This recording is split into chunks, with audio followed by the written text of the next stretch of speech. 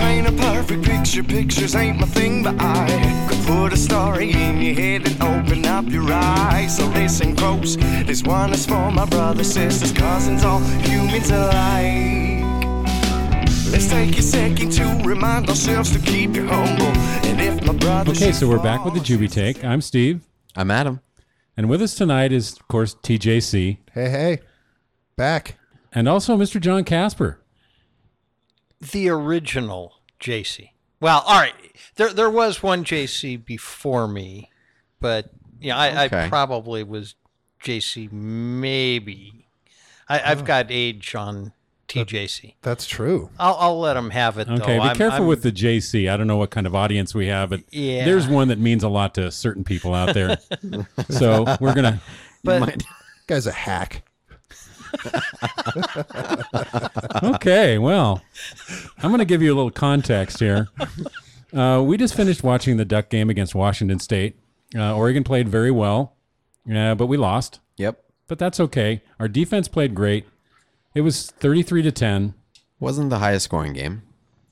Well, 33-10 sounds like contrary to what you just said, which, but they did. They really looked good. I mean, there was, games get away a little bit, but man, they did look good. There had a lot of pressure, a lot of stuffing, a lot of runs. That was a good game. I liked it. And some of the points against Oregon were not the D's entire fault. They're bad call. Was some on the O, and I won't go into the officiating, but some of it was O's responsibility. I will. Oh, damn straight you will. But we did have turnovers, and the officiating was horrendous. And then we had to listen to Homer for some reason on a network. We had to listen to Homer announcers. Yeah, inexplicably Homer. It was a nationally broadcasted game, and that guy was interesting. So my point with bringing this up is the fact that anybody that knows us and knows the way that we watch Duck football games, even though we only had one touchdown, which meant one shot, we were drinking 7-ounces throughout. Oh yeah, 7 on Saturday. We're a little bit louder and probably not making as much sense as normal. But then again, we may be making more sense. I don't know. It's very possible. But let's go around real quick and do a buzz level because it's relevant. I'll start off, and I'm probably a 5.5. And I'm going to just keep it in single decimal points tonight because, after 5.5, it's irrelevant, It gets right? confusing, right? Okay. No reason to split hairs. Agreed. I will say that I'm at a 6. Solid. I'll just keep it to one number. Nice. I couldn't say that you know what? I'm a 6.1. I like it. I'm more than Joe. I like to live in a world where Adam is drunker than me. Well, Constantly. It's hard not to live in that world. Yeah. Because it is a reality. I'm probably a 5.83. So we're starting off, everybody's above a 5. And this is our first podcast That's the doing first that. one doing that. Yeah, absolutely. Okay, so our topic tonight is tailgating. Appropriately. Yes. Yes. Let's do it after the game. So Is there a word for post-game gating? Wow. And shouldn't that maybe be I'm tailgating? You're the tail of the game. And maybe I'm parsing a little bit, but I thought tailgating was pre-game. that's pretty close to the definition. So I don't know. Getting drunk, maybe. I don't know that there's a specific word for the after game. Yeah, I guess it could be either celebrating or commiserating. But, True. That doesn't have quite the cachet as tailgating does. I think that's one thing that we were looking at is what is the definition of tailgating when it came to before game? Is it a pregame? Is it going to the parking lot and actually? Well, and it comes down to, is it even a game? I mean, tailgating can apply to events. Yeah. So, buzz level be damned, Adam. You just brought it right back. I'm trying to keep us all that was solid. Very nice. Right where we need to be. Okay, so I did about 4.5 minutes of investigative. Steve's got notes. Yeah, I've got notes here. It won't take long, folks, so don't worry. I like it. And so I'm looking at some of the possible origins because on Wikipedia they give you several options. One of the options that's applicable for here, because John's a huge Green Bay fan, is Green Bay's first year, 1919. The fans backed their pickups around the field and lowered the tailgates for seating. and some people say that was the original tailgating. Wow. And as a Packer fan, we're glad to have instigated this now time-honored tradition. And if Packer fans do anything well, it is tailgating. So okay, so John, tell us a personal experience of being at a Packer game and tailgating. All right, so I grew up in Wisconsin, just outside of Milwaukee, and my earliest memory of sports, I guess, period, is back in probably 64-ish. And just listening to some of the games my dad was watching, and I was 8 years old at the time. A few years later, I might have been 12, I got my first opportunity to attend a Packer game. Now, there's probably an awful lot of fans out there who don't recall that Green Bay used to play half of their home games in Milwaukee. So, just FYI, I didn't go, I've never been to Lambeau. I have been to several Packer games at Milwaukee County Stadium. And that was my very first experience. And I like I say, it was probably when I was maybe 12 years old. Now, in a true Packer fashion, there's pre-tailgating. And that involves... What? Of course there is. Involves... Yeah. No, that's a fact. That involves everybody that's going to be involved in the tailgating, meeting in at a local pub a couple of blocks away from the stadium. And this was done so that you could all leave the pub together in a caravan, following each other into the stadium so that you could park side by side by side. And then you could start your tailgating. So this was before you would go and buy lots, because knowing, up in Oregon, when everyone would tailgate, you would go and you would have to buy lots, and you would buy the lots that are close to your friends or close to the people you knew. No, there was no concept of lots. This was, to show up. Yeah, there were some parking attendants that would direct you, and everybody parked in the order they arrived at the stadium. You file in and you park side by side by side. And, if you were lucky, maybe you could steal an empty spot. Somebody had skip one and leave an open spot between you. But that was my earliest memory was, starts with the pre-tailgating and, Packer fan and Milwaukee tradition in a bar. So, yeah.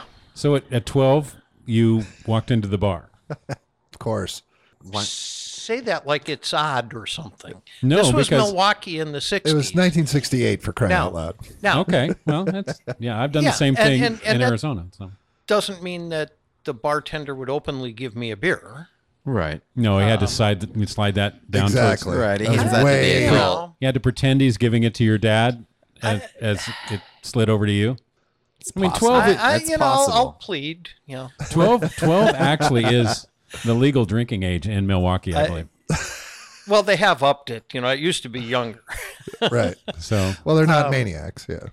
No, but yeah, it was a ton of fun, and it was very elaborate. And like I said, they pre-tailgated all of this, and we're talking, I don't know, anywhere from 10, 15, 18 cars, something like that, and awnings and grills and stoves, and so another thing I do remember, and this is kind of a stretch for me going back, remembering that far.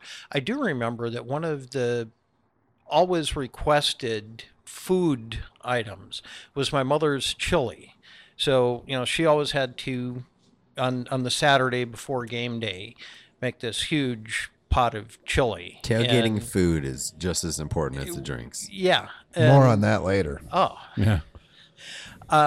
But, we'd get people that were not even in our group walking by and asking if they could buy a bowl of the chili just because it smelled so good. One person would be in charge of setting up the audio system, and, there would be music from start to finish.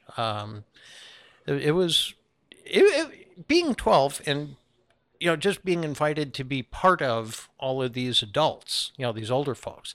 And it was fascinating. Something obviously I haven't forgotten. And, I'm still sort of amazed my dad took me along, but, no, that's really cool, John.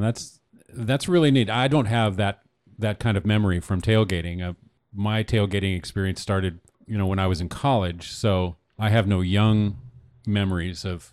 No, that's really cool. Actually, I find myself being quite jealous, frankly. That's super cool.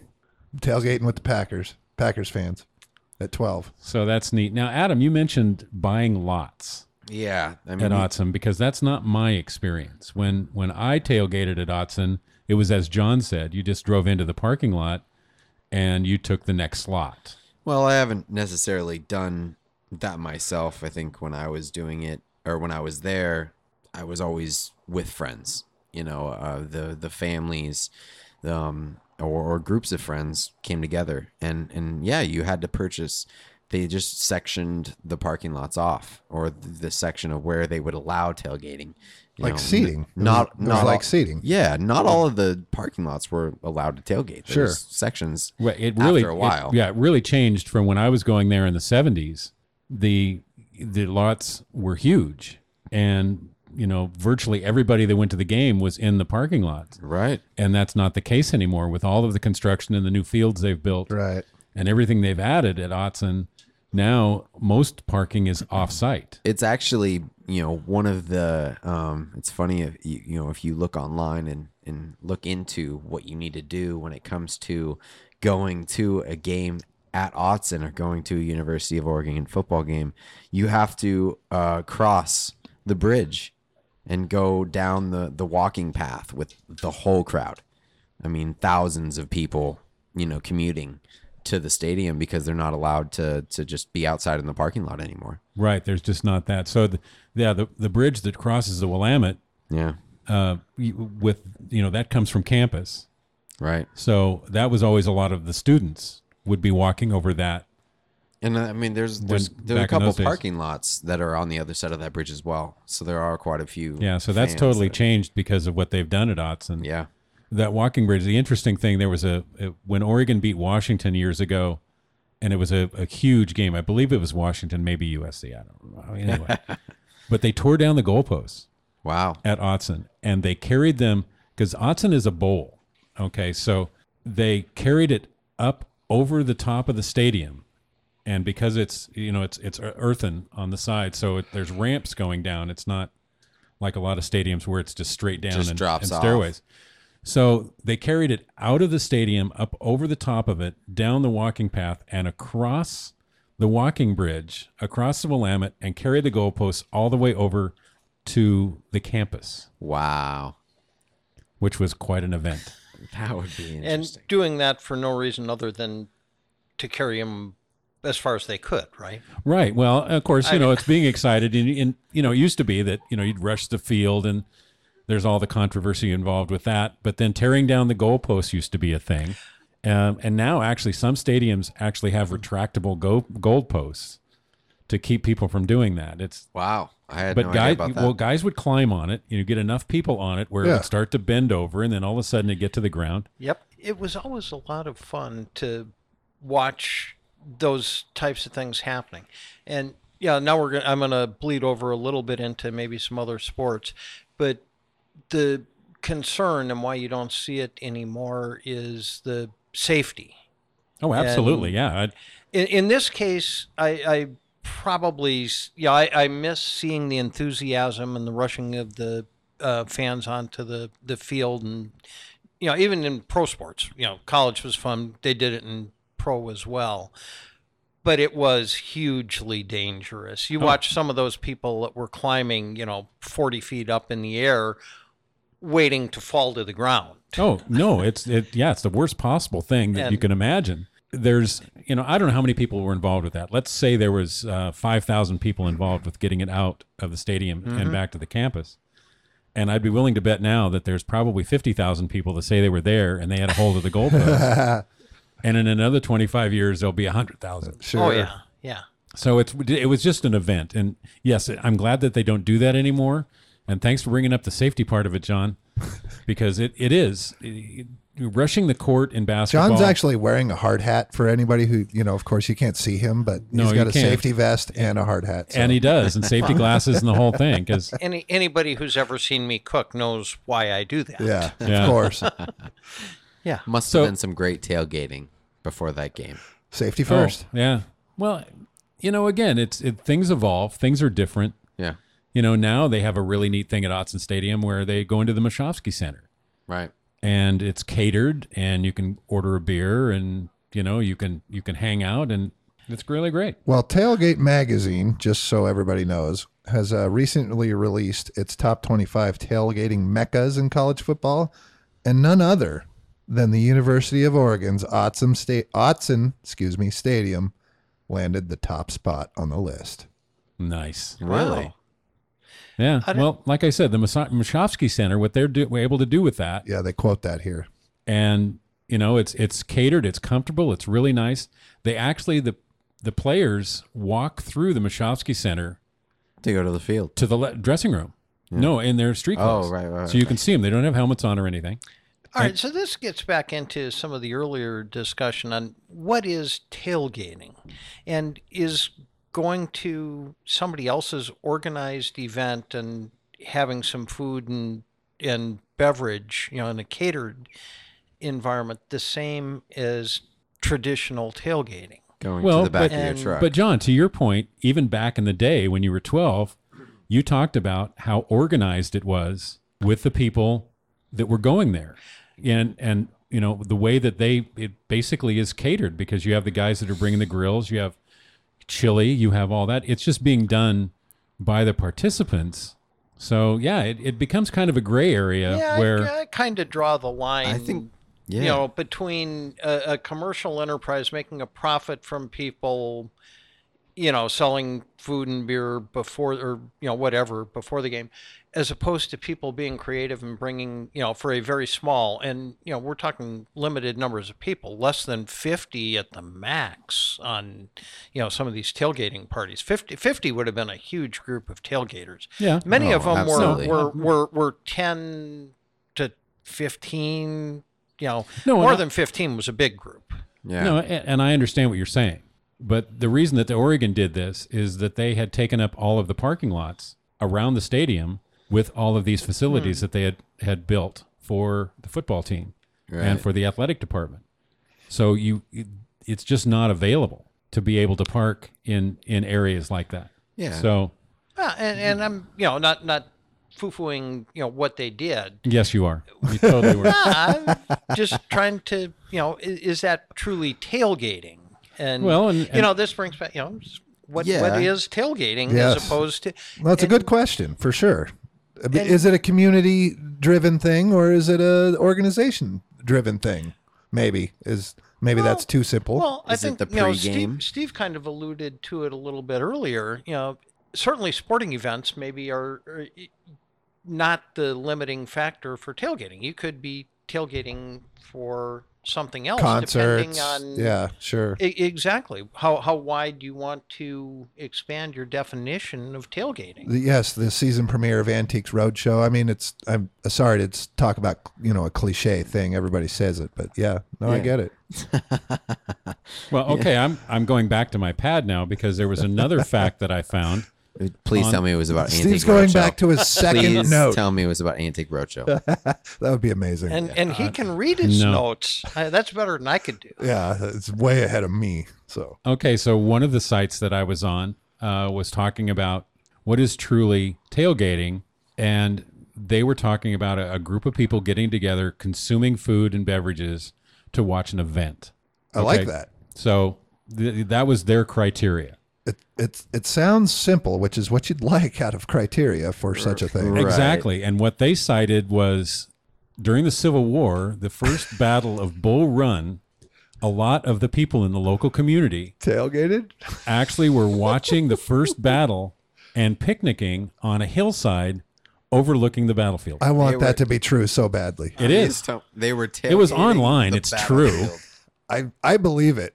because I want to. So they watch the the troop movement, and the strategy and what, it seemed from a distance to be, I guess, kind of interesting. But yeah, they sat on a hillside watching people die.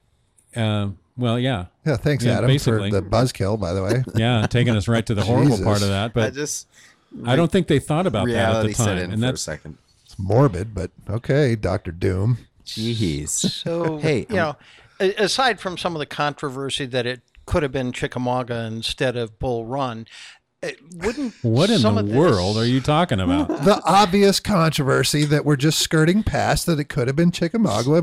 Anyway, continue, John. Anyway, I want to go back and couldn't this just as equally then have applied, in the Dark Ages, the Middle Ages, in some of the jousting tournaments.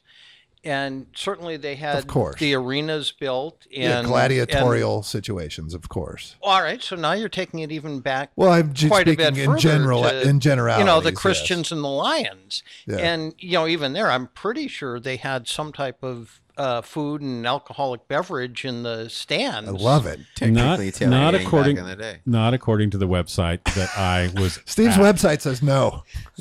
All right, now I watched Spartacus. Well, and John counters your fictitious all website. All of those fans have a drink in their hand. Awesome. Adam has recently been to the Renaissance Festival, so. Oh Jesus! Well, he's obviously the authority on this, so then you would know. There was plenty of tailgating at the Renaissance. All right, Renaissance. Now, was there tailgating? Ooh, so I didn't go early enough for that. I wouldn't know. I couldn't tell you. We won't know about that. No, it's very possible. I heard about it, but I couldn't tell you for sure. So I have some experiences with tailgating. Do you? Yes, I do. I would love to hear about them. Certainly Autzen was a great place to tailgate back in the day. Mm-hmm. It's a lot of room, a lot of people. Sounds amazing. And they had what was at the time was the alumni tent, and so they had kegs of beer, and it just was one of the big white tents and a few plastic chairs in there, and they would set up a couple TVs, and so you go in beforehand and have a couple drinks and go in, and what we did on a lot of occasions is head back out at halftime to the alumni tent. And I remember being rather upset at times when Oregon started coming back in the second half, and we'd have to make the hike back into the stadium to watch the game rather than watching it on TV and drinking beer. But that was a personal choice, and I guess it has nothing back in the to do. day. Well, when because Oregon was down. why? Because if they were down by 25, then you could just stay out there and drink beer. And if they brought it back to within 8, all of a sudden you're within a touchdown. It's like, damn, I got to go back in. You got to go back in. You got to be there. Yeah, you're right. No. Yeah. So we did my only real tailgating experience at a college football game is that's as authentic as it gets. That's tailgating.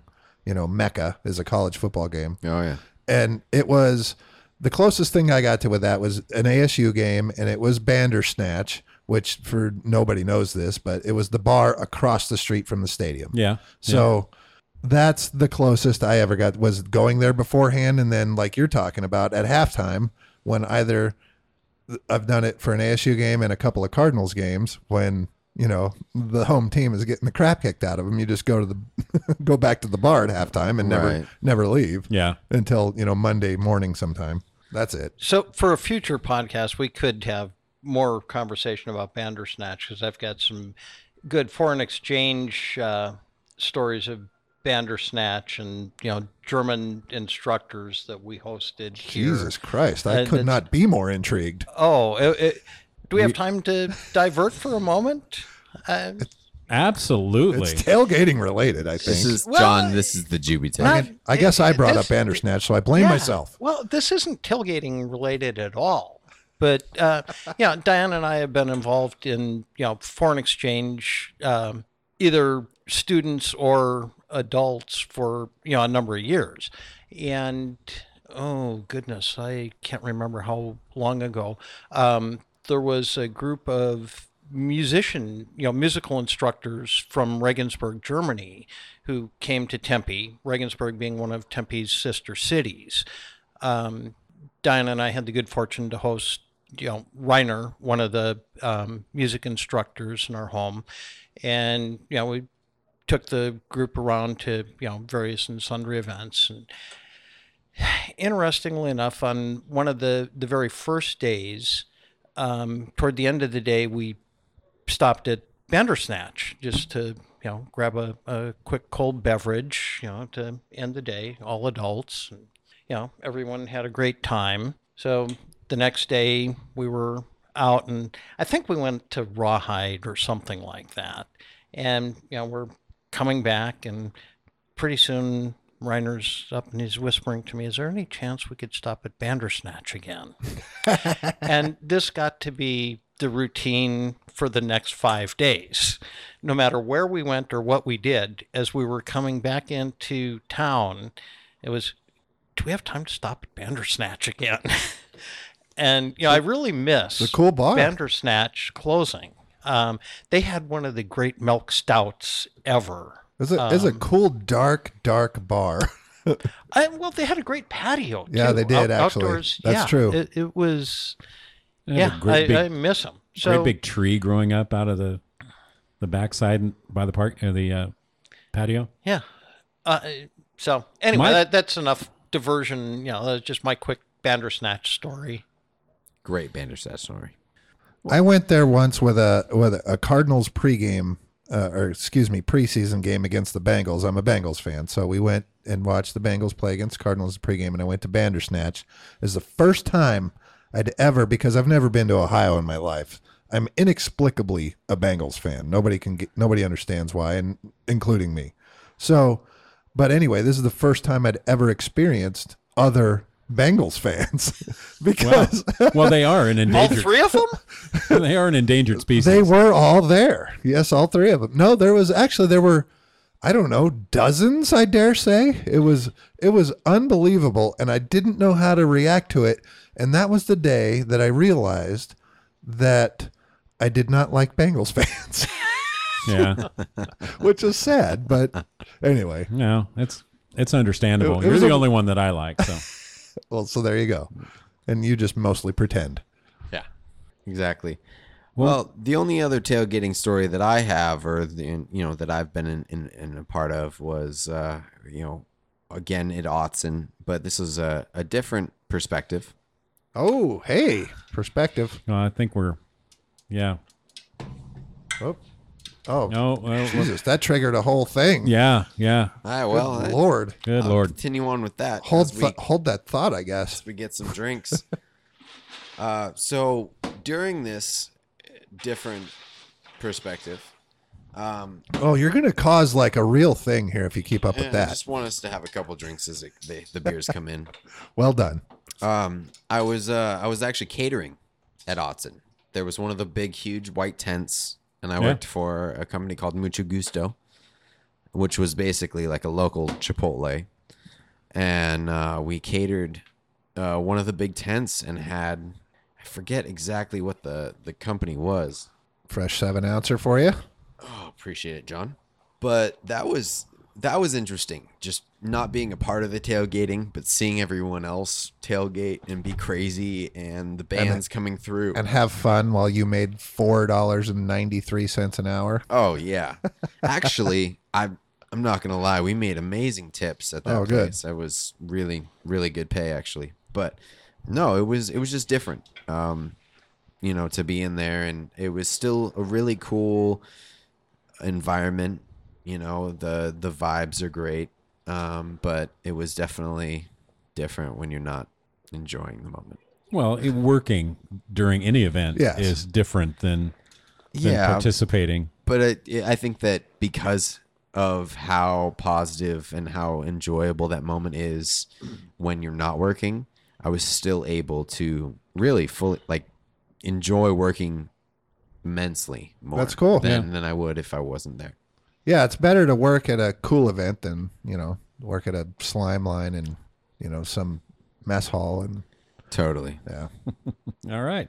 Slime line. Yeah. Slime line is actually... Is that on Dirty Jobs? No, wow. Well, it should have been. Slime line's jargon for fish cleaning in Alaska. Working, and I've done that. So that's another podcast. Right. Well, we've touched on that in the past podcast. Also, we've touched on tailgating a bit in the past in some of our sports podcasts that we've done. And Adam, you and I have talked about, Alpine Yes, and yes. the tailgating we did there I for think Zach's game at Sol Ross. we have mentioned Oh, that. right. And so we were the only two people in the parking lot that were tailgating. Alpine, Texas, right? Alpine, Texas. It was very interesting. We were confused at one point in time, but to be honest, just didn't give a fuck. Alex? Sorry, Alex. Man. What's up, buddy? Thanks for listening. Shout out. Yeah. Adam loves you. We definitely were there and we're drinking. There was no one even driving on the streets, I think, which was No, we got there an hour before the game. scary.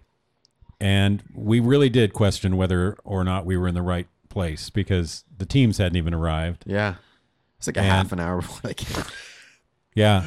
And there was no fans or anything, but we tailgated anyway, and that's what really mattered is we powered through. That actually is what really mattered. we followed through and tailgated. It's easy to tailgate at Autzen Stadium. Tailgating happens on its own there. You know where it's going to be. Yeah. When you don't know if you're in the right spot No. and you continue to tailgate, And you persevere in And that adverse. it virtually didn't matter. Now, So there could have been no football game. We would have had a that great same time. season, almost was no football game. that same season, Zach had a game in Gunnison, Colorado. Colorado, elevation about 9,000 feet. So, So Steve was faring quite well. but I remember being in the parking lot outside the stadium, the field. It's not a stadium. And I tailgated. I was up there by myself. So I'm going to call anything at 9,000 feet a stadium, by the way. So anyway. Yeah. So I'm in the parking lot. I look over and I can see the field, and I've got the Murano, and I got the back open. I've got my chair sitting there. I've got a beer in my hand and some chips, and I've got whatever game I could get on the radio. Freaking textbook Playing. definition of tailgating. Is Tailgating by myself. Yes. With no one else tailgating at the entire field or the stadium or whatever you want to call it. Stadium. I thought we established that. Okay. That's a pioneer right there. so Well, yeah, it's dedication is what it is. It really is. Go ahead, John. I mean, if there's a Hall of Fame for tailgating, I've got to be like You're on the there. short list. Right there. that sort of makes the game Diana and I came to in Silver City, kind of a pretty big event because I think there were like 5 of us there. Silver City, no, we tailgated hard at Silver City every Yeah. home game. There was not so a have short you crowd have you there, explained what this is all about? Do people even understand what's going on here, or no? What's that? Why Silver you're City. doing all of these things? Well, it's Zach's year that he played at Western New Mexico. Yeah, I don't know how much you've gone in have explained that. I don't know to that the Not Not listener. really at all. No. So Zach, the Jubie that we've all heard on several occasions now on the podcast, the third Jubie in the Jubie take, essentially, third or fourth, played college football for a couple years, and he Yeah. played at what was it, New Mexico, Western New Mexico. Western New Mexico, in Silver City, New Mexico, And they played in the RMAC. and it was quite a thing because Steve drove to all of these. Well, I think you flew. Did you fly once? I flew twice. I flew. Twice? There was one in Golden, Colorado, so I flew into Denver Okay. and went to that game, and then there was a game at Chadron, Nebraska. Yeah, So I flew into South Dakota because the closest place you can't fly into Chadron because because they haven't discovered flight there yet. they're not aware of the Wright brothers. Yeah. Yeah. So I flew into Rapid City, South Dakota, and rented a car and then drove down to Nebraska. You traveled the Rockies essentially and beyond, Yeah. following Zach as he played football those 2 years. Was it 2 years or 1 year? 1 year. 1 in year. Western New Mexico. Yep. Yeah. Yeah. So Adam and I drove to Alpine, Texas. So hence several often difficult tailgating situations, Yeah. Oh yeah. challenging to say the least. Oh, one of the One after the other after the other. that's That's all it was. that year is one of the greatest sports years I've had. Just for being able to do that, follow the team. That was the same year the Niners were good, right? And Oregon. You had quite a football year, as I recall. Yeah. Yeah. That's that was true. fun. That was great. Yeah, it was. And the Yankees were in the playoffs. Yeah. Life was good. So I remember leaving the game in Gunnison, and I had to drive down to about halfway home, Cortez, I think. Yeah, that sounds about right. Yeah. Cortez, Colorado. The middle of damn nowhere. Yeah. So driving, and you drive from Gunnison, and you go down and you go by Telluride and Yeah, all it's of that. south end of the Rockies there. So I remember leaving after the game, and Western New Mexico won that game. And so I had satellite radio. So I listened to the Oregon game, which started right after that game ended. So, and satellite radio is just the best if you're driving in the middle of nowhere. So that's driving tailgating. Yeah, so I'm listening to the Oregon. I think it was Oregon Washington State actually, and we trounced them. And then when that game was over, I picked up the Yankees playoff game and listened to that down into Cortez. Got a hotel room and went in and watched the last 4 innings of the Yankee game that was won. Nice. So it was quite a day. That is a good day of tailgating and watching sports. Yeah. Yeah, nice. Sports in general. So, yeah, that was a lot of fun.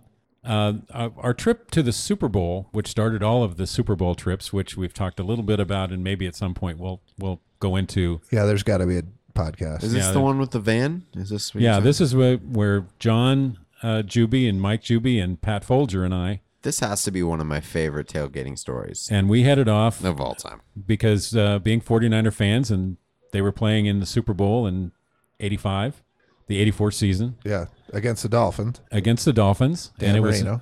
And it was at Stanford Stadium in Palo Alto. So we just got in my $800 van. Which is what, 7 minutes from the Niners stadium or something like that? At that point from Candlestick? Well, Candlestick? No, Candlestick was way on the other side. Yeah, I know. I'm joking. But at Palo Alto, Jesus. Anyway, not the point. Yeah, thanks for breaking my rhythm with that. Yeah, my bad. Kick this guy off the podcast, will you? I'm not sure I can do that. So anyway, we went down there and we camped for a couple nights right outside the stadium and watched the game and had people wandering around and that whole story.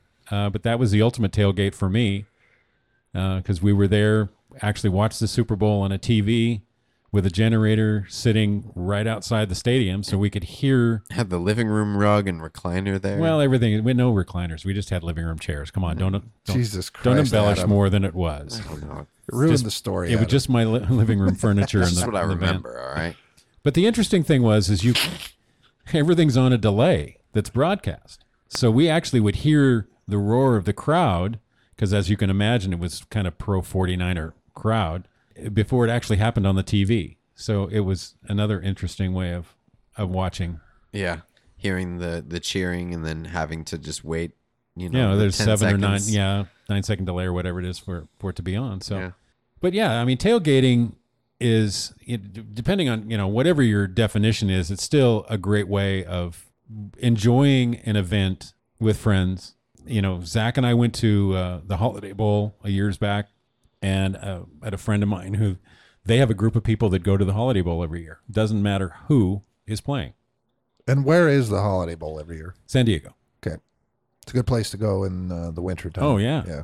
So we showed up and tailgated with these guys, and there was probably 35, 40 people, and they go every year, and they have this big setup that they do, and they could care less that it was, Oregon. Tailgating becoming an event itself. Yeah. That's what they did because they're all from that area. So that was fun. So there's almost all of the focus on tailgating has been football here.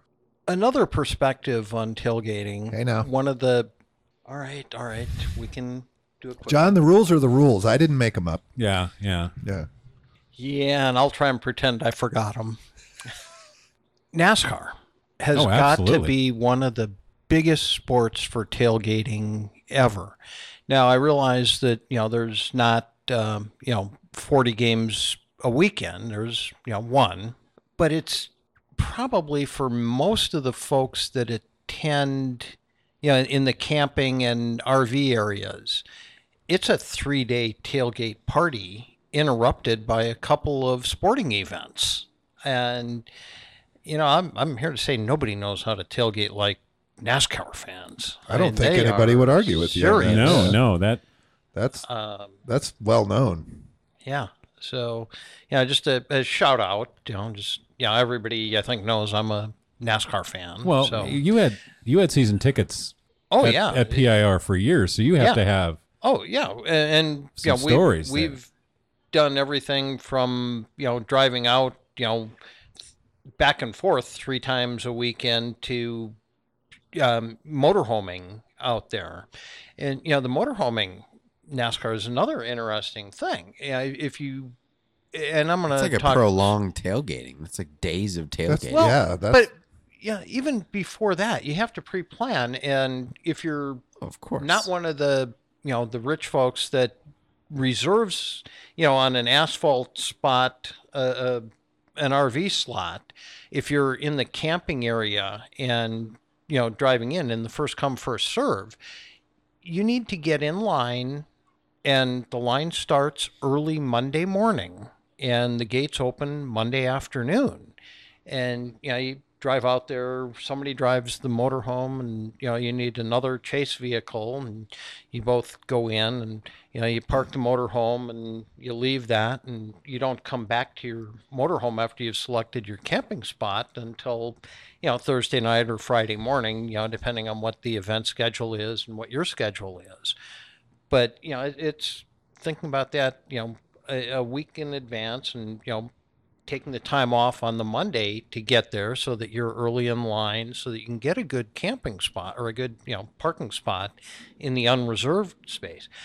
And I'll tell you, the unreserved space is a lot more interesting than, the reserveds are those, the big 40, 50 foot buses and motorhomes.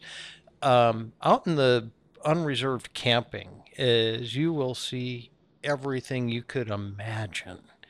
And, everything from, some of the folks that would get out there on Monday, and they would set up smokers and cookers and whatnot, and they would start cooking on Monday for the people they knew that would be coming in to join them Thursday, Friday, Saturday for the weekend. I know it was very impressive. So you're talking about they set up Monday for essentially what we all know as a Sunday race, right? Is that all right? Yeah. So we know it as a Sunday race. There are more events, obviously, that take place, but everybody on TV sees the Sunday race. They see the Sunday race, but there are other races, of course. Well, they've compressed the schedule. It used to be, practice on Thursday and Friday and qualifying Saturday. Things are compressed a little bit. Now you've got practice and qualifying on Saturday. If you've got a 3-event weekend, you've got the trucks on Friday and Xfinity on Saturday. But, a lot of these folks would be out there. Some of the folks would set up on Monday and stay for the whole weekend. A lot of folks would come in and position their equipment on Monday and then drive back in with a second vehicle, Thursday, Friday, or Saturday, depending on what their schedules were. Sure. But it was.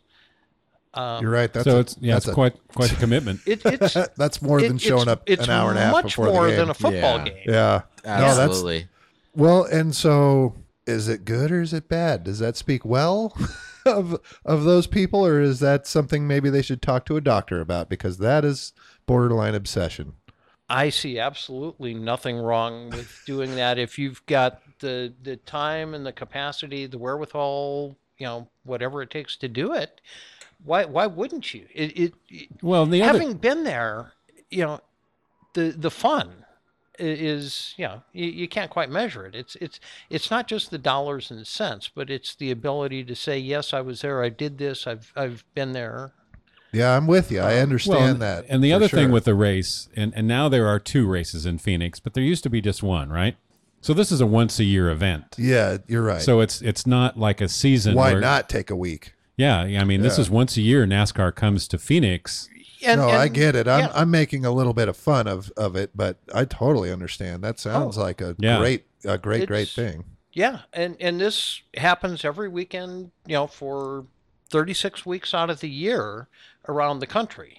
Right, yeah, different venues. Yeah, it's not like football where, there's, like I said, 40 games a week. There's 36 races for the entire season. Well, and it's somewhere else. Each season, everywhere in the country, each race team is different. Every team has a game, that week. So it's not just 40 games. It's we have 16 or whatever it is a year here if we're Cardinals fans or whatever it is. Right. Or not 16, 8. You have 8. You have right. 8 home games. Yeah. Yeah. So, and if you live in California now. So, You go to the other extreme. You talk about baseball. 162 games. Yes. You don't see an awful lot of tailgating at baseball games. There's just too many. So maybe not the thing. So and it just occurred to me, maybe the ratio is fairly simple, right? It's the amount of games to the intensity of the tailgating, ratio. Because NASCAR is once a year, so that's the most ballistic tailgating you're going to see. NFL games are at best 16 times a year or 8 times a year, and nobody goes to all plus 8. The playoffs. Right. And, people go to all 8. College, with college, you have 6 home games. Sure. Yeah. So or 7, depending on right. the year. And so, you're right. Baseball games, the tailgating is way watered down. There isn't even tailgating, actually. And there's just so many games. have to say, I don't know that I've ever heard of basketball tailgating. And I'm sure there is. I'm sure it happens. I just haven't been part of it. Yeah. Now, I know there is some hockey tailgating. Well, that's a different. That's hockey a whole different fans thing. are whole different. Yeah. That's you throw the book right out the window when you're talking about hockey fans. Yeah. Gladly and thankfully, frankly. Yeah. Back in the 80s, I worked with at Mid Valley Lumber, and the Hills owned Mid Valley Lumber, and Darrell Hill was a bit of a partier, and he and I clicked pretty good, and he had a really nice tricked out back when they had the opera window vans, with the bucket seats that swiveled and all that kind of stuff. So he had a really nice van, and his parents were the first people to buy Blazer season tickets when they first went on sale in 1970. So they were awesome seats. They're right behind the Blazer bench, actually between the Blazer bench and Bill Schonley, the announcer. They sat right behind there. So we would go up on the day of a game, and we'd leave. I was still working, actually, and so we had to go somewhere. I'd jump in the van with him. We'd leave at like 10 in the morning for a 7 o'clock game, and it's an hour drive. And we'd wander up, and we'd sit in the parking lot because of the seats they had. They didn't have to go through the main entrance. This is the before the Rose Garden. This was Memorial Coliseum, and there was an entrance down below. And so we would park down there and sit and listen to music and drink beer all day to go in at 6 o'clock for a 7 o'clock game. So I have tailgated for basketball games. That qualifies. Yeah. For sure. What about golf? Oh, Jesus. That's good. All right. Is there any? What about golf? Is there any tailgating? Absolutely. Golf. Absolutely. It's in the parking lot before we play a round of golf. That's where right. we're putting beers into our bag. Or mixing that orange juice and vodka happens drink. whether you're playing or whether you're watching. Or if you happen to have an afternoon tea time when you duck into the clubhouse right before you tee off. Yes, there's. Yeah, there's that. Yeah, absolutely. That could be the most tailgated sport ever. And certainly post event. Yeah. If you're gonna try and tie that in, then that's yeah. But there certainly seems to be a lot of and here again we're getting into definitions, but tailgating or enjoyment of the game during the golf tournaments. And I'm thinking primarily right now about the Phoenix Open. I don't know too much, but you've got the 19th hole in the Eagle's Nest and all that kind of stuff. As a spectator. And, yeah, well that's they're having a great time. They're having a great time, and actually we have had a lot of fun. Yeah, that's during the event. During the event. Yeah, they're there for quite a few years. We were able to get our hands on some greenkeepers passes. Yep. And so Joe and I and David and Jim, yep. James, yep. Over the years have spent time in the tents. Shout out to James Brandt, by the way. James. Yeah. A rare James Brandt sighting reference. Love it. Okay, well. Back to football just for a second.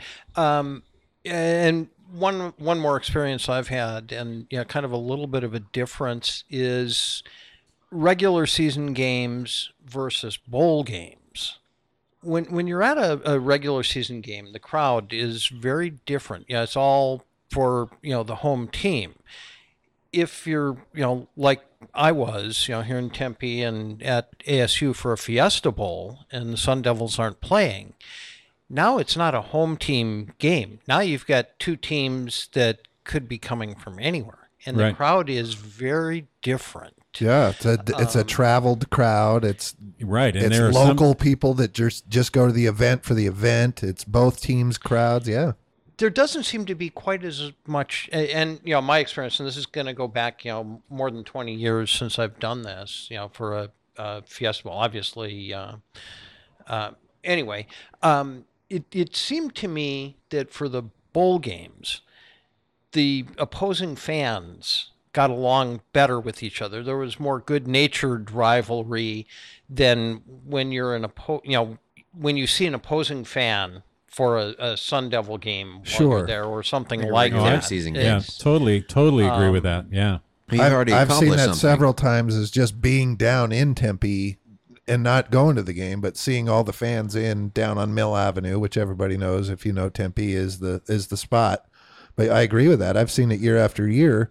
Particularly, I remember, I think it was Nebraska and Colorado or something like that several years ago. And I remember being at a bar with both fans there celebrating, getting ready, tailgating essentially for the game. Now, granted, it was the night before, but I don't think they slept, so that qualifies. Yeah. No, you're there. Yeah. So, but yeah, you're right. They were just all there, and there's good-natured, ribbing and rivalry, but it all was very, very cordial.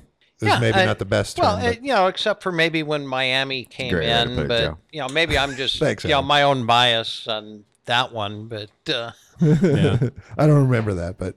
Yeah, I've seen it in Notre Dame. It travels well, and their fans are usually pretty fun. And oh yeah, I mean the Fiesta Bowl is such a great event, and when it was in Tempe, you got to we East Valleyers, if that's a term, got to experience it a little bit, and I liked that quite a bit, seeing that, and again particularly the Colorado, the Notre Dames, the Nebraska fans, all very, very cool, and maybe the Midwest fans are just that way.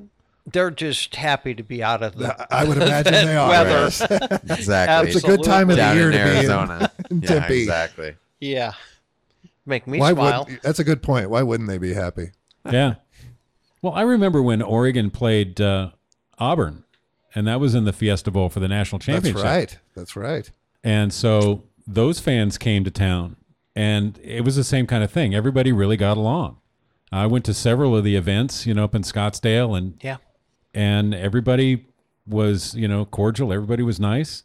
Everybody's, got their colors on, and but I didn't see any kind of animosity or any kind of problems. Now that's not true when it comes to ASU when Oregon comes to town, because they're the most rude assholes I've ever seen. Which I think is exactly John's point. Why you just brought it up. Yeah, it's like a regular season games. It's just it changes. Yeah.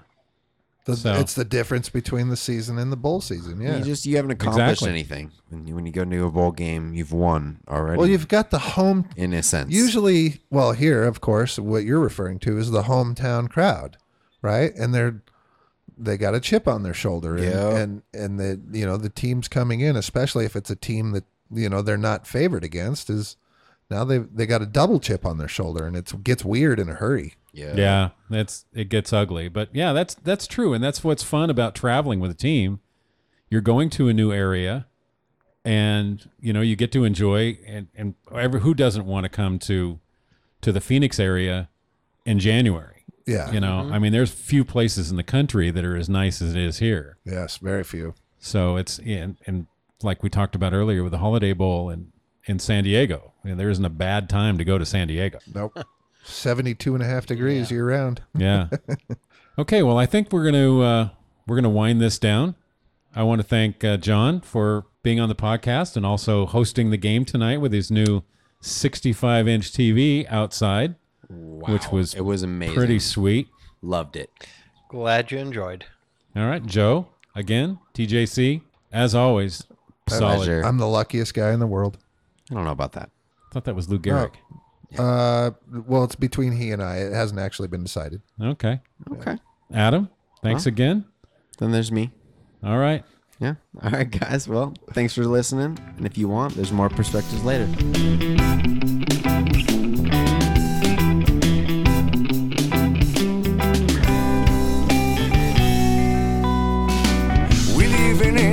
Of capital over progression, where you can shop for spreading love but on a wealth obsession. Money can't help you see the light. In the end, you can't ghost when you're dead. Well, mama said that I don't gotta be part of the world to truly love. Pray for a difficult life to live and rise above it. This is the time my man's soul is being tasted. So let's do everything we can before we're dead and gone. I wanna be known as one of the good ones, one of the good ones before we're dead and gone. I wanna be known as a good one, one of the good ones before we're dead and gone. I wanna be known as a good one, one of the good ones. Yeah, yeah.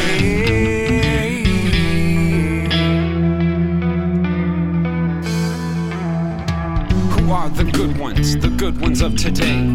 Point them out to me so I can come and join their raid. We'll walk around this land with open hands, looking for change. We'll want to understand this progression we have at hand. Humanity is killing, we for this we will not stand. I say let's progress in good contest.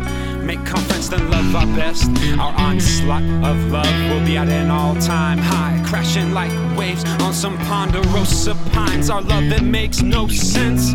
We who spend love at no expense. We are a force of passion, creating a new faction, taking action, working hard just for the satisfactions, with the abilities to shine so bright that others wanna fight, because our light is in their eyes.